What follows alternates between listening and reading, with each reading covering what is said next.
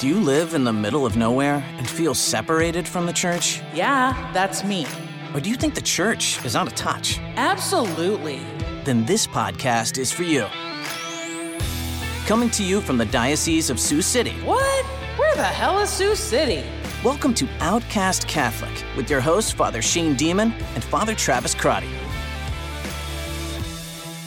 Ladies and gentlemen, welcome back to this edition of Outcast Catholic. I'm Father Shane Demon. I'm Father Travis Crotty. And we have a very special guest today, a very special episode, with a guest joining us kind of from long-distance communication availabilities. But we'd like to extend a warm welcome to Dr. Michael Dauphiné. Dr. Dauphiné, welcome to Outcast Catholic. Well, thank you very much for having me on your show. Well, it's great to have you. We're very excited about kind of a new initiative that you and Dr. Matthew Levering have just launched with the Word on Fire Institute.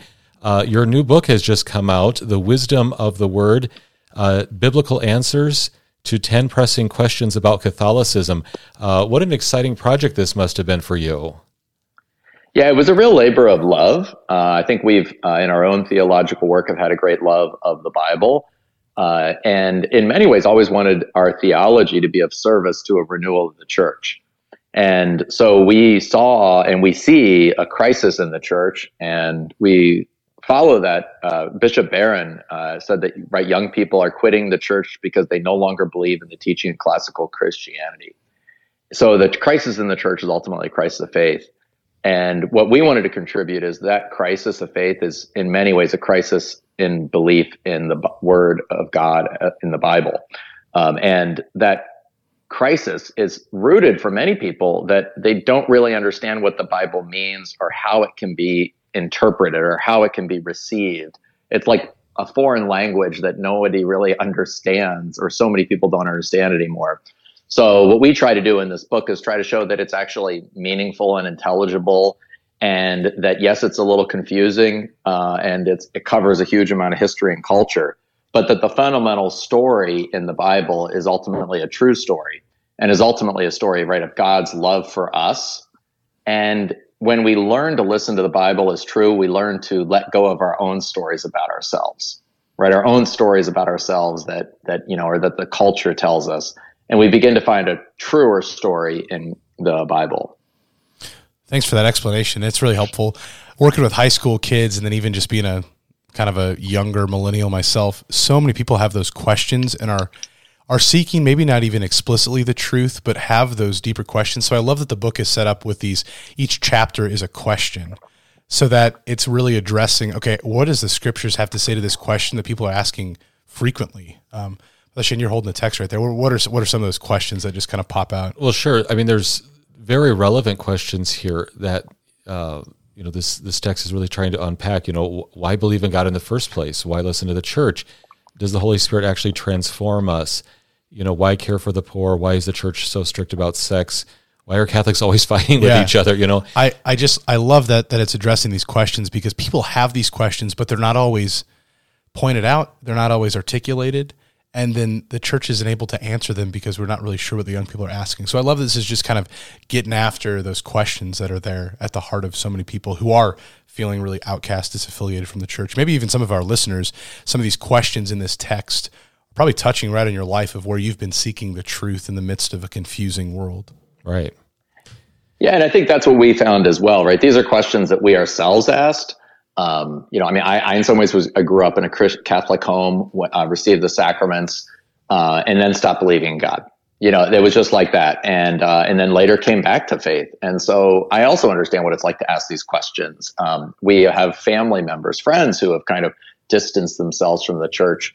And so these are legitimate questions that people have. And one thing we try to communicate both in the book, but I think also just in my own life in terms of talking with people, is that, right, we have to let go of, I think sometimes when people, especially when younger people grow up in a Catholic environment, sometimes they can almost feel ashamed when they begin to ask questions or begin to really wonder about things. And so then because they feel ashamed, they don't ask them. And because they don't ask them, they don't get answers.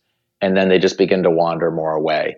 And so what we want to do is try to make explicit those questions, so that people can say, yeah, it is weird that the God of the universe would care what I do on a Friday night or care what I do on a Sunday morning, right? that does feel weird. And we ought to kind of say it's okay to ask that question, right? But questions also deserve answers, right? So if we're genuinely asking the question, then we can also see, you know what? Lo and behold, the Bible often asks some of those same questions, right? Psalm 8 says beautifully, right? What is man that you are mindful of him, or the son of man, you care for him, right? The Bible says, why do you care about us, Lord? But then it says, it also answers it though, right? By saying that, for you have made him little less than the angels, right? You've crowned him with glory and honor. So we recognize that these questions are often asked by the Bible and they can be answered by the Bible. So that sense of questioning is wonderful, but questioning ought to lead us to seek answers. Oh, true. Psalm 8 is beautiful, isn't it? You speak of these questions, and you and Dr. Levering have just woven together a real kind of beautiful tapestry of all these different scripture citations that answer these questions really profoundly and speak of God's revelation of himself and also the salvation that he offers to us by addressing each of these questions very, very poignantly. But of course, it kind of begs the question, well, why believe in the Bible in the first place, right? Obviously, there's kind of a cultural respect that still lingers in the air with, the Bible's an important work.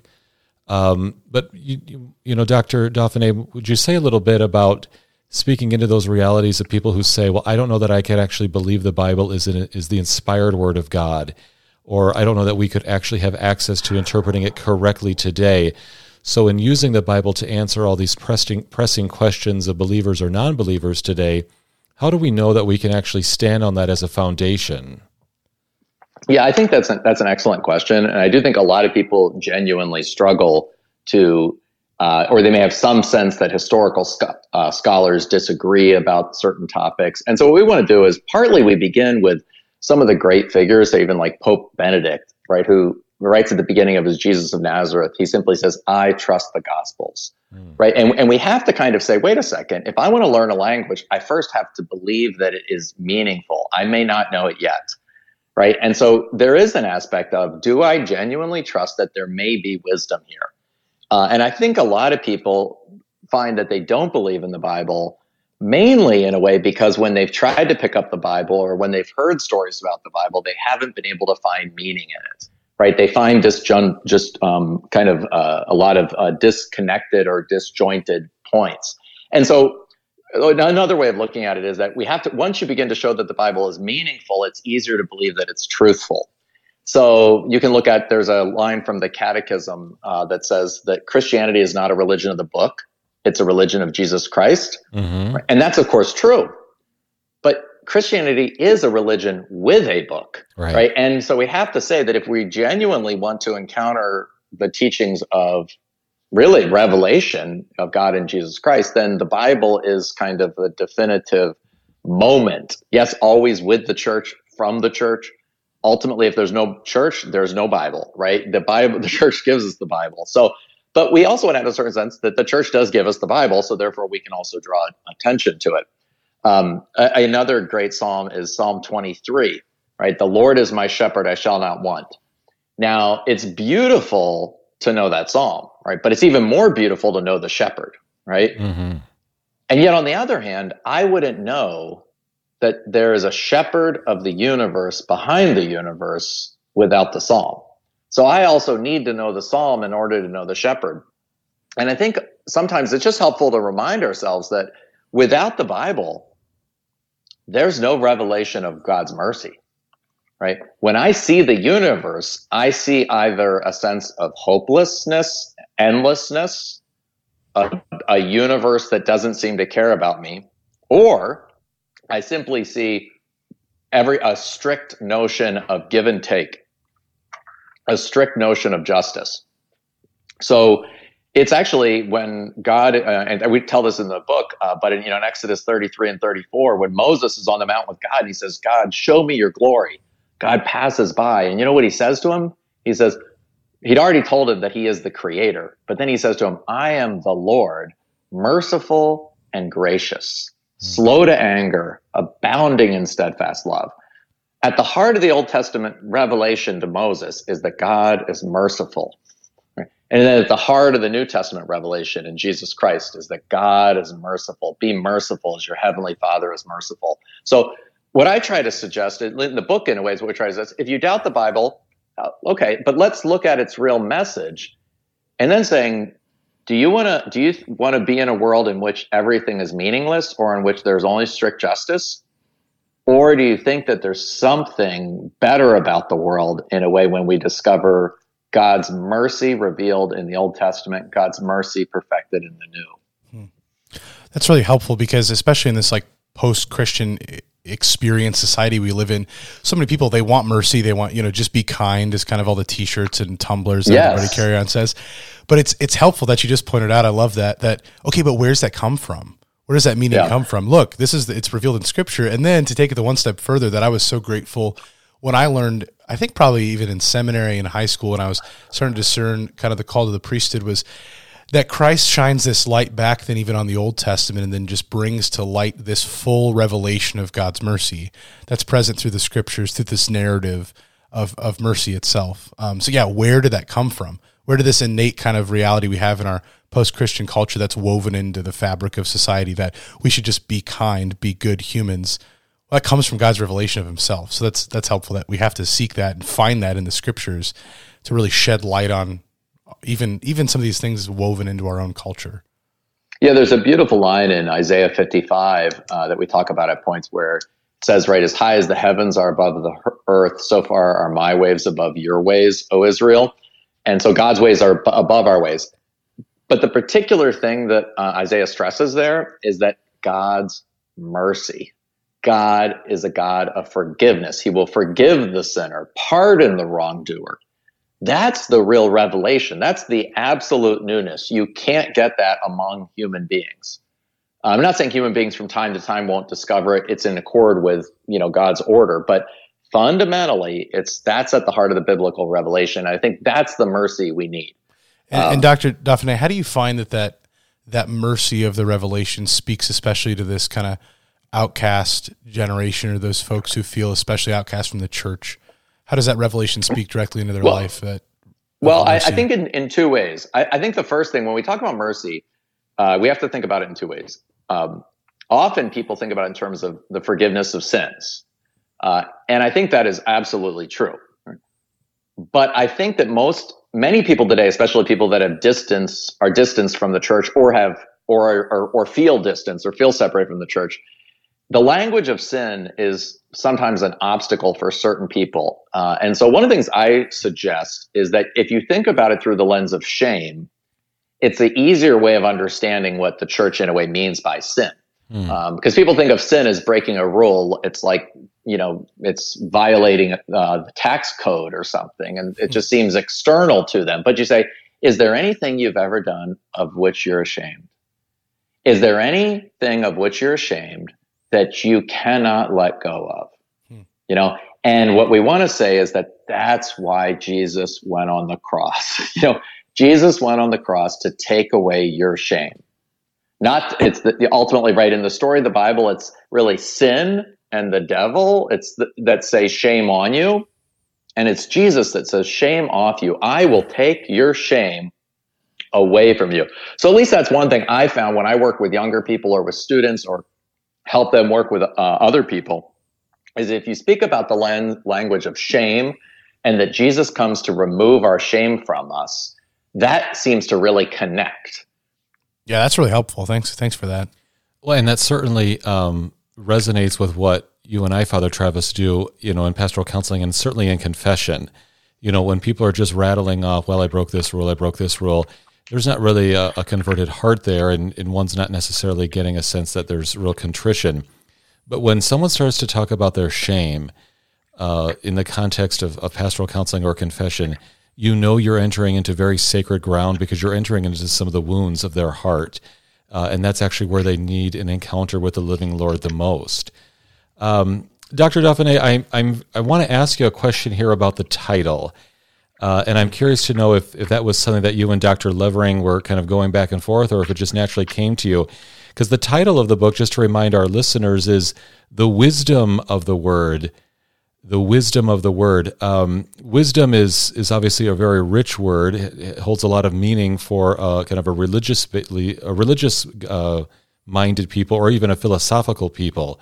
But it might not always speak much to, young people, just, for example, going through their everyday lives. Who really cares about wisdom, and what is it, and why do I need it, right? So I'm just kind of curious, how did the title of the book come about in your vision? One thing that was wonderful is that actually the title came from some of the folks at the Word on Fire Press. Okay. Brandon Vogt and a few others that were working with us were the ones who actually came up with that title. Our title had been more like biblical answers to 10 pressing questions about Catholicism, or biblically renewing the Catholic Church. And the interesting thing is the argument of the book was really this idea that Scripture is intelligible. It's meaningful. And when we begin to come to know the whole story, it's like if you've ever learned a foreign language, at the beginning it sounds like gobbledygook, and then at a certain point you begin to understand what's going on. Even just watching football, at a certain point you begin to understand the game. Well, so the idea there is that the Bible, when we show the way that from the Old Testament to the New, there's a coherent story of God's plan for us, and ultimately an invitation for us to enter into that story. One theologian, by the way, that we mentioned in the introduction, talked about how that the Bible is God's story of Jesus, right? It's getting to know Jesus on God's terms. And I think we could also say in a way that the Bible helps us to get to know ourselves on God's terms.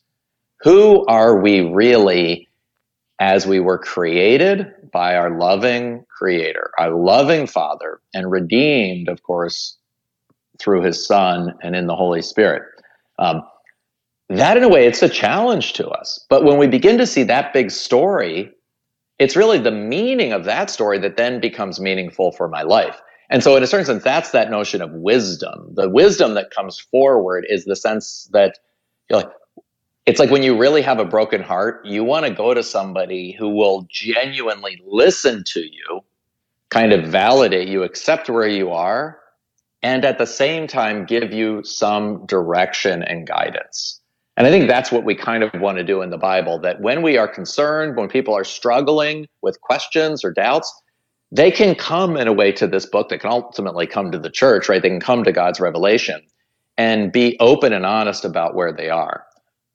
But God in the Bible doesn't want to leave us there. And that's why we wrote the book, of course, is both to recognize where people are, but also to give them some guidance that we've learned through our own struggles and studies and working with people and teaching students for, a couple decades by this point. Sure.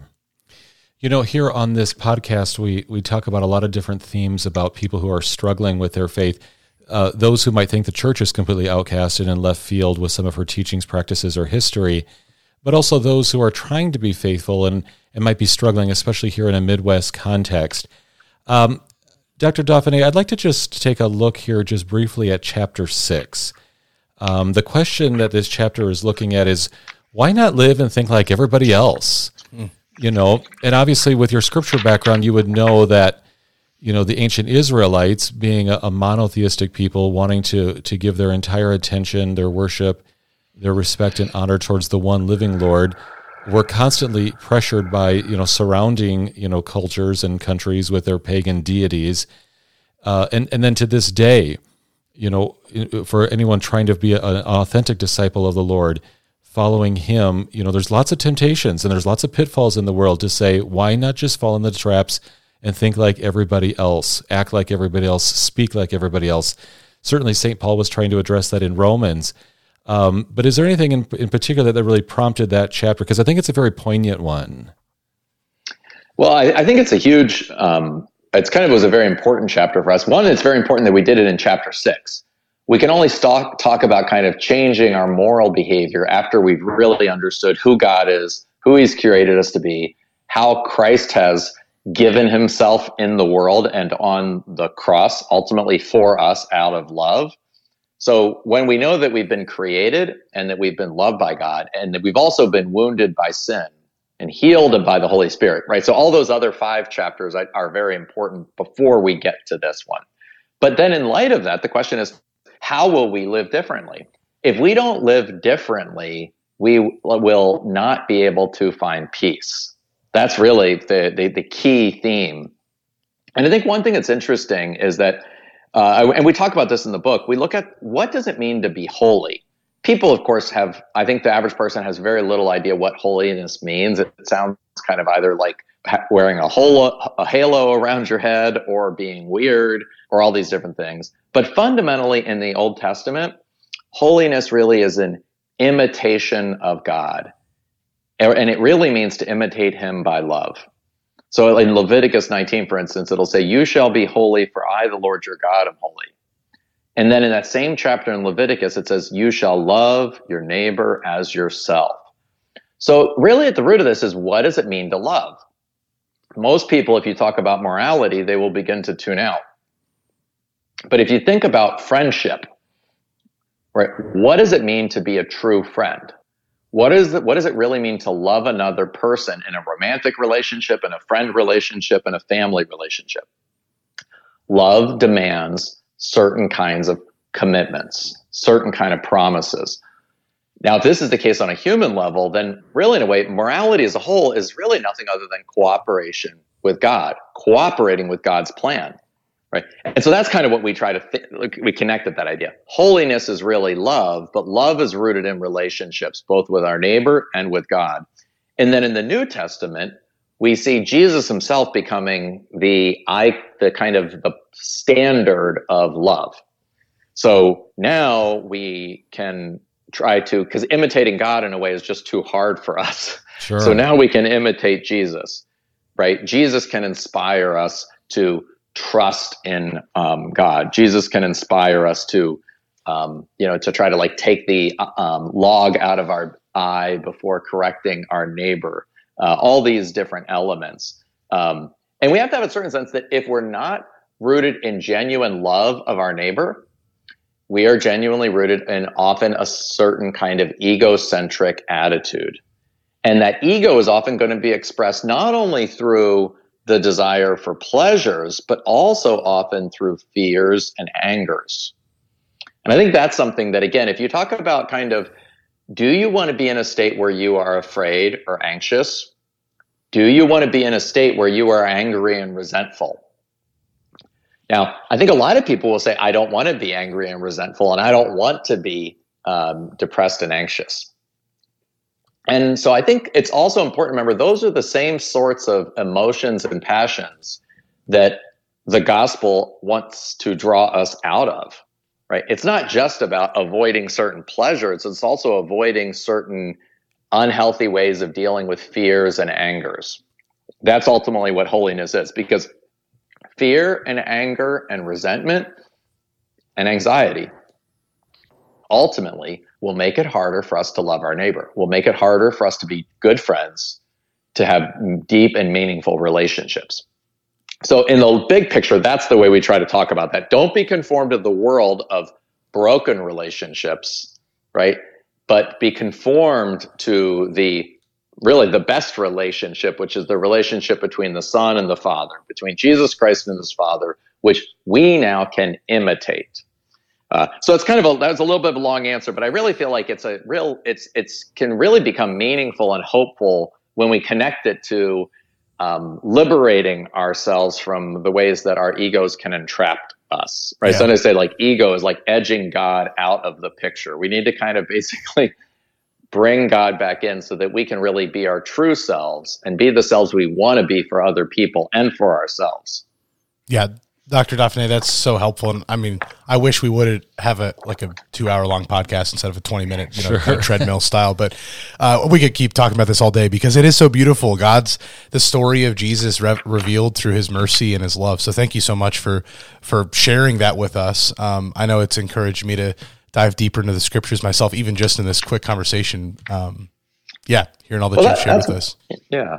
Well, that's wonderful. I really just want to thank you for the opportunity to be on the podcast. It's been great. The book is available at wordonfire.org/wisdom. And, we definitely wrote the book, I said, not only for people who are questioning, but also for people who know people that are questioning. And I find that in this day and age where our kind of somewhat our faith in God and our faith in the Bible is just kind of under attack everywhere we turn, that it's a wonderful opportunity, even just for me to write the book, and to write the book with Matthew Levering helped strengthen my faith and gave me just a deeper deeper connection and insight into the Bible as a source of meaning and truth. So I hope it can be that way for listeners as well. Totally. Oh, I'm sure it will be. The book just weaves together some great biblical passages, but as you say, it's also trying to present these things to a modern reader, a modern audience, that has questions that wants to be answered on a deeper level than just kind of some academic lingo. So well done. Just to remind our listeners from the Word on Fire Institute, this new book is called The Wisdom of the Word, Biblical Answers to 10 Pressing Questions About Catholicism by Dr. Michael Dauphiné and Dr. Matthew Levering. Dr. Dauphiné, thank you again for joining us here on Outcast Catholic. Keep up the good work, and just know of our prayers, and let's keep supporting you and all the people at the Word on Fire Institute. Thank you so much. God bless. Bye-bye. Thanks for tuning in. Send your questions and comments to outcastcatholic@gmail.com. Catch you next time, and God bless.